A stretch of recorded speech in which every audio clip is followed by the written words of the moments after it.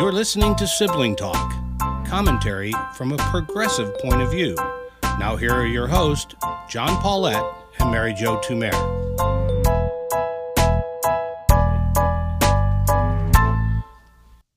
Hello, I'm John Paulette. And I'm Mary Jo Tumer. Mary, I said a few days ago that the Chris Wallace interview with Donald Trump would be studied in journalism classes. Maybe this is my teacher instinct of what will end up in classes. But I think it's interesting. You know, there are certain things over the years we still think about the Kennedy-Nixon debate from the 1960 election. So I thought that was important, but I think there's a new one.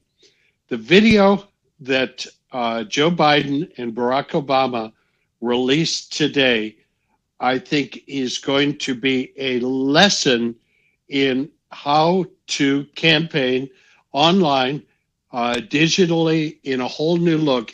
And I'll give you a quick example of why I think that, although there are many points that we're probably going to want to hit on. One of them is just visual. If you picture the big kind of the master shot is the two of them sitting in this room. There's an American flag in the middle. It is a totally parallel shot. Our listeners should know that besides theology, I teach film. This is the most parallel shot ever. Everything is totally in balance. They are properly spaced apart, and everything about it says stability, well constructed. And so visually, we know from the beginning, darn, these are two guys that could put this country back together, which I think, I guess I'm interested in your thought. I think that's their message. Not that two guys could do it, but that Joe Biden is the guy who can put this back together. Am I reading it right? You know, that's so interesting. So I haven't seen it all. I know you watched it all today. I just didn't have time.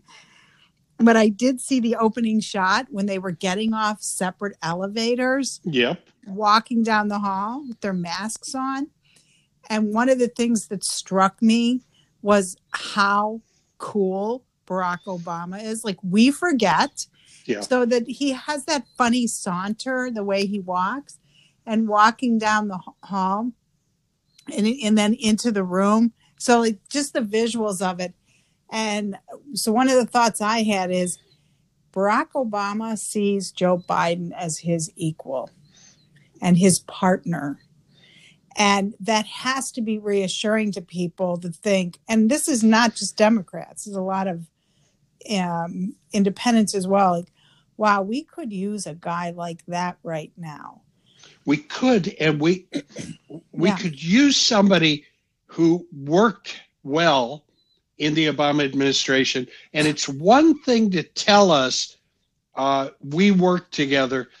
In this video, we got to see them working together, sitting, talking, exchanging ideas.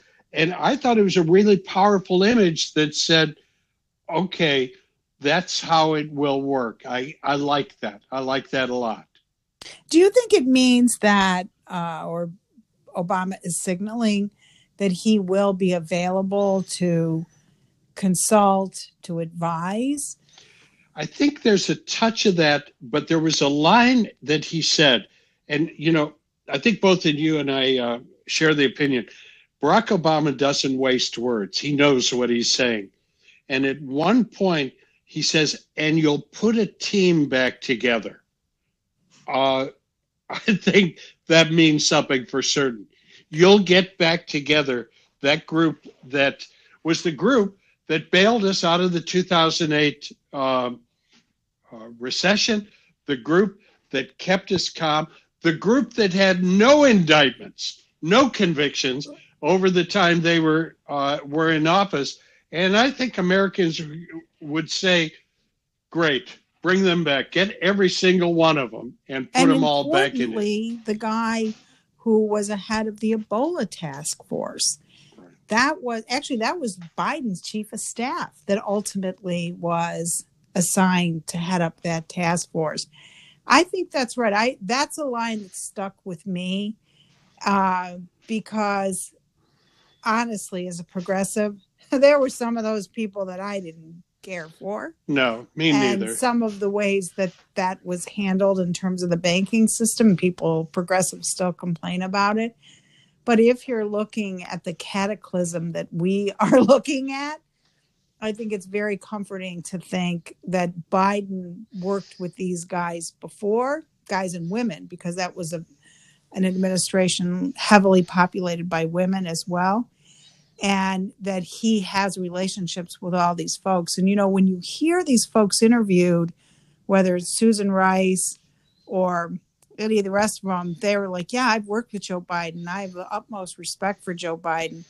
But what's really the best seal of approval you can get, not just for Democrats, but anyone that isn't a Trumpster? Right now, it's Barack Obama. I also felt these are kind of some of the overall messages, but I thought the conversation between the two of them laid out a roadmap of what this campaign was going to be. And I think it did it intentionally. And what interested me so much was the tremendous amount of time they spent talking about healthcare. They talked about personal stories. Joe talked about the last months of his son's life. Obama went at length talking about how the ACA was what he called a starter house. You get that first house and get you going.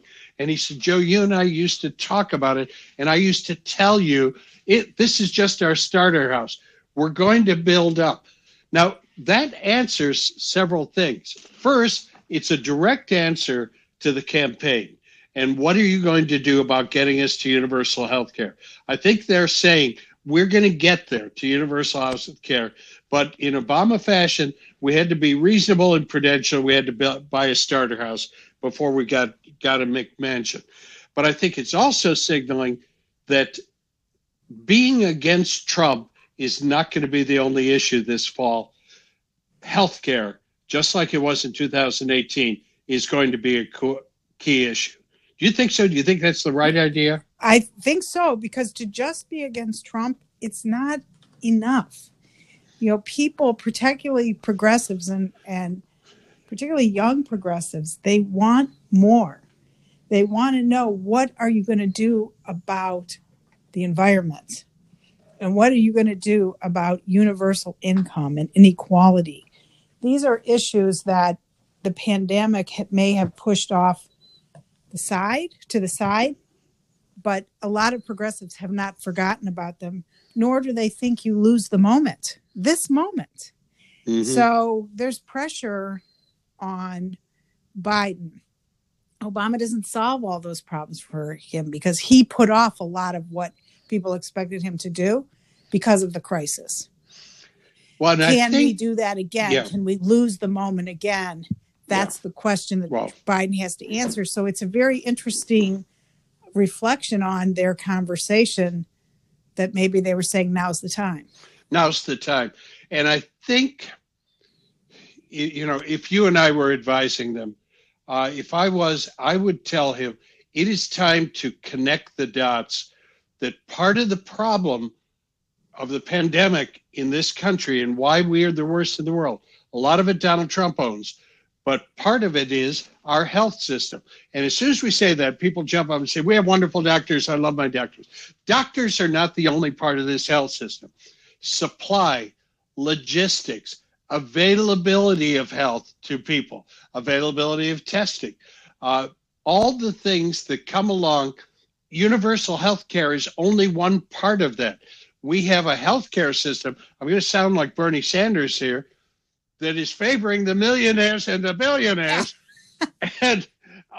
But in fact, we're spending more money on healthcare than anybody in the world, and yet we allowed a pandemic to run so wild that we are now at 4 million cases, and 25% of those have come up in the last 17 days.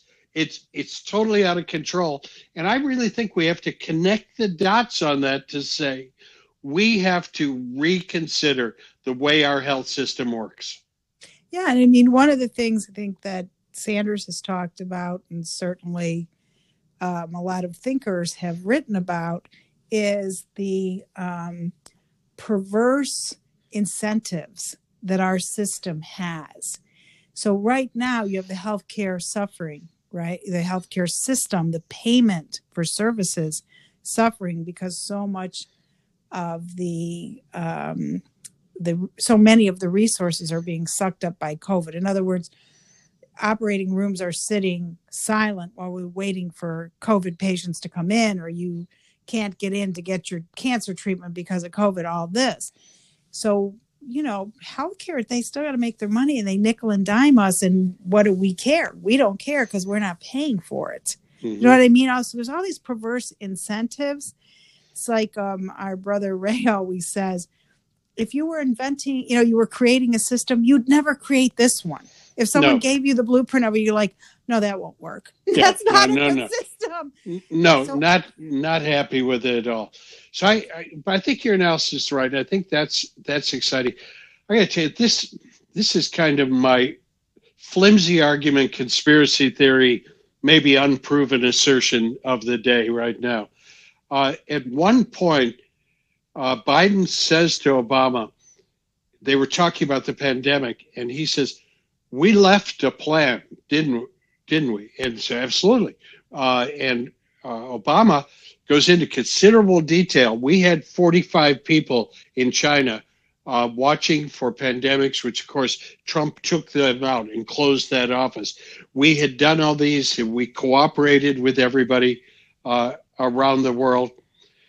I always think that you can explain a lot of what Donald Trump does by simply looking at what Barack Obama had done, and Trump is going to do the opposite. And I wonder if some of that early reaction against the pandemic was, I am not following anything Barack Obama said, any plan he left, anything he had to say. If he said there might be a pandemic coming, that's all I need to know. It's a hoax. What do you think? Am I crazy? I don't know. I mean, he certainly has done that everywhere else. Why wouldn't he have done that there? There's probably even some reporting on that somewhere. But, all this stuff gets lost, doesn't it? Yep. Because of the onslaught every single day. We're in the middle of this pandemic, and then we hear he's trying to get the Brits to hold the British open. And stuff. It's like you can't even process.